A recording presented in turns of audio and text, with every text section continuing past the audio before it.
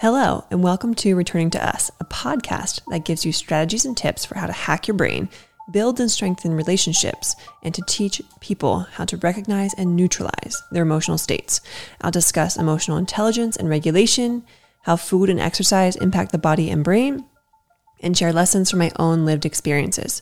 I'm Lauren Spiegelmeier, the founder of the Behavior Hub, which is an organization that works to reduce the stressors of raising and educating children through a brain and biology-based lens. In these episodes, I'll share stories and strategies from my own life, work, and research, answer listener questions, and wrap it up with a try-it-at-home tip. Decades worth of information in just minutes. You ready?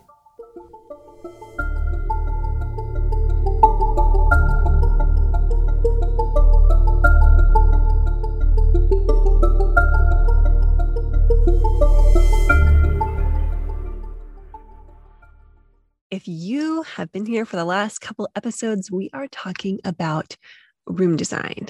And today we're going to go into how temperature impacts room design and productivity and stress response and all those good things. So think about it this way.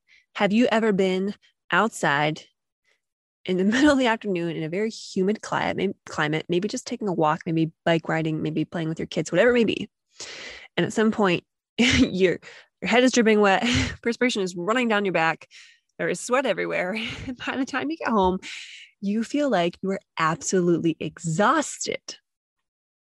Now think of that and think of it in terms of maybe a child being in a hot classroom. Maybe there isn't AC or the airflow isn't good, or the air quality isn't good. At the end of the school day, they look absolutely drained. And you've asked them what they learned, and in most cases, they will probably just say they don't know. And that's honestly not just a passive answer, but probably accurate. They can't remember, and it has a lot to do with temperature. So I think we can all probably relate to being in some type of high humidity climate at some point and knowing how that leaves us feeling really, really drowsy. But we need to remember that there are more elements that go into learning than just the content and just the memory, that there are things that really impact the memory. And today we're really going to talk about how temperature affects a concentration, learning, productivity. So it could be classroom, it could be home, it could be you in your work setting. So what are the effects of heat and cold on learning, productivity, and concentration? Well, have y'all ever heard of Maslow's hierarchy of needs?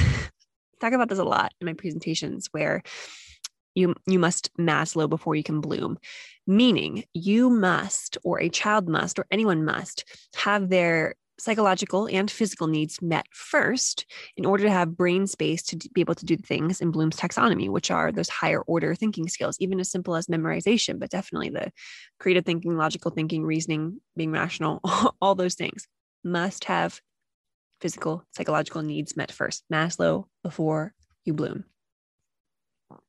So it may be clear or obvious that hot or really cold temperatures really hinder our ability from performing at our highest level.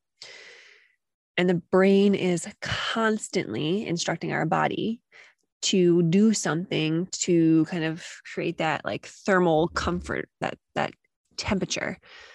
AKA that safety in terms of temperature. So let's talk about temperatures. Based on studies done by Harvard, if the temperature is above 90 degrees, this resulted in a loss of 1/6 or 1% of the year's learning, while days over 100 degrees resulted in an even greater loss. So another study done by Cornell did study the effects of cold on performance with some Florida-based humans. And when they found that temperature was below 68 degrees Fahrenheit, these are all in Fahrenheit, by the way, employees made 44% more mistakes than if the room was set at 77 degrees Fahrenheit. So also absolutely wild. So that makes sense to me. When it's cold, people are distracted because their bodies are cold and the body's thinking, how do I get warm? What do I need to do? I need to get warm. I'm not safe. And their mind and their energy goes to focusing on keeping them warm. Same if you're hot. If you're too hot and you're overheating, you're just uncomfortable and you're groggy and your body's focused on trying to cool down. So what is the optimal temperature for a working situation, classroom situation? Well, according to Department of Public Health, we say about 68 to 73 degrees Fahrenheit is most optimal for learning. So if you can't control your thermostat and you don't have AC or you don't have maybe even heat, hopefully you have heat, there are some things that you can do to change the temperature. So let's talk about some of those things. Maybe installing air conditioners, maybe window units, maybe you don't have control over that, and that's not cheap or easy. So a couple of things that you could do instead is, and actually air conditioning and heating systems, especially like electric heaters, they're really not great for energy purposes. They really use a lot of energy. So if you can find other alternatives, that would be best. So let's think about here. What could you do? One, you could dress appropriately. So if you know it's going to be a cold setting, bring layers. If you know it's going to be a hot setting, also bring layers to be able to shed layers. You could also kind of rotate around a space or a room. So if there's natural light, obviously the temperature will be warmer near the light. So making sure that you are in the light. The light also helps make you more alert. It helps release these different beneficial chemicals to keep you active and awake and alert when you're in sunlight. When you're in darkness or just even lower light, your body starts to get more tired. It releases melatonin. So definitely moving around to the sunlight. If possible, if you're too hot, move closer to an area that's more shaded. Curtains and blinds, they might help block out some sun, filter some sun, but you don't want too much darkness for too long because, again, that's going to make you groggy and tired. Also, artificial lights have a lot of impact on the temperature. So maybe dimming the lights if possible or turning them off or using as much natural light as possible. Ceiling fans or just even tabletop fans can help. You can even put like a tray of ice or a tray of water in front of the fan, and it will actually really cool off the room. And even like tying ribbons to a fan and blowing, even though the ribbons don't really serve much of a purpose, it visually makes the room feel cooler. So that's an option as well. You can do those oscillating fans so the air is moving around the room. That's the biggest thing. Can you get air moving around the room if you don't have AC? And colors matter. The more warm colors you use, the hotter you're going to feel. The more cool colors you use, the cooler you're going to feel. So trying to bring more cool colors in if you're hot. And if you're cold, bring in more warm colors. But listen to the episode on color because you want to be mindful of what types of color and what kind of intensity of color, because that's going to impact your mood as well. Another option is to move. Can you move a class or a group or to another part of a building or somewhere in the sun or out of the sun, or maybe even outside, get some fresh air. And another thought is just, can you control your body temperature by maybe drinking water, whether it's room temperature water or like hot tea or cool water, because water naturally neutralizes the body's temperature. So that's also a benefit to the brain because the brain needs more water. And we're usually always dehydrated. So getting more water would be a good thing as well. And I think that about covers everything I can think of in relation to the temperature. It's a shorter one, not as much to share, but it's enough of the sciencey stuff that you all needed to hear in a short amount of time. And if you all have any other ideas for how to keep a room hotter or cooler, feel free to comment and let me know. And that takes us to today's listener question, which someone asked, what are some tips for redirecting intrusive negative thoughts for teens who do not appreciate mindfulness? Mindfulness can be a tough sell and you really need buy-in. So with mindfulness and teens especially, I will always explain the why. Why is mindfulness important? What is happening to the brain and what does it do to the brain? And what is the result if we do not do it? Because they need to know why. And they need to know what's happening in their brains and their body and how it will impact them now and in the future.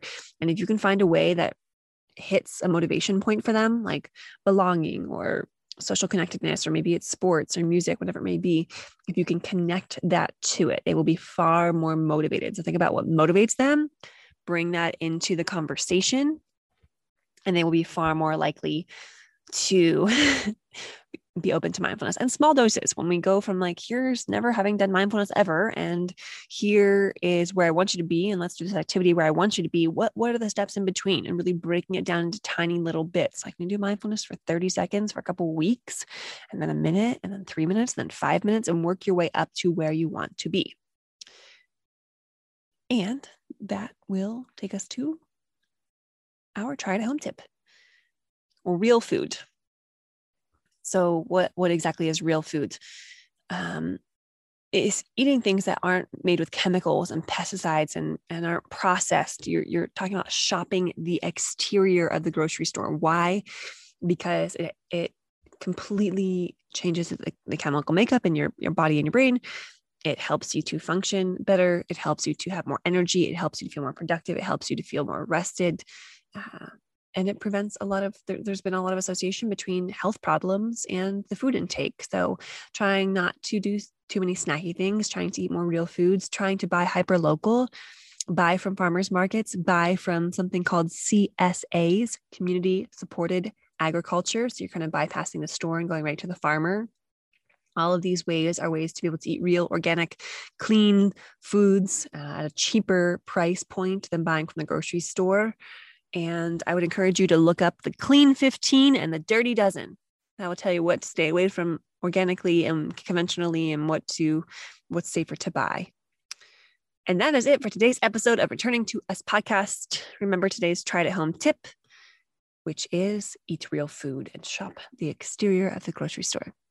If you would like me to answer your question on a future show, email me at podcast@thebehaviorhub.com or send a text to 717-693-7744. And lock in what you learned right away by leaving a comment or a review below with your biggest takeaway, or let me know what you thought of that would help to cool down or heat up a space. And until next episode, I am Lauren Spiegelmeier. Thank you for joining me.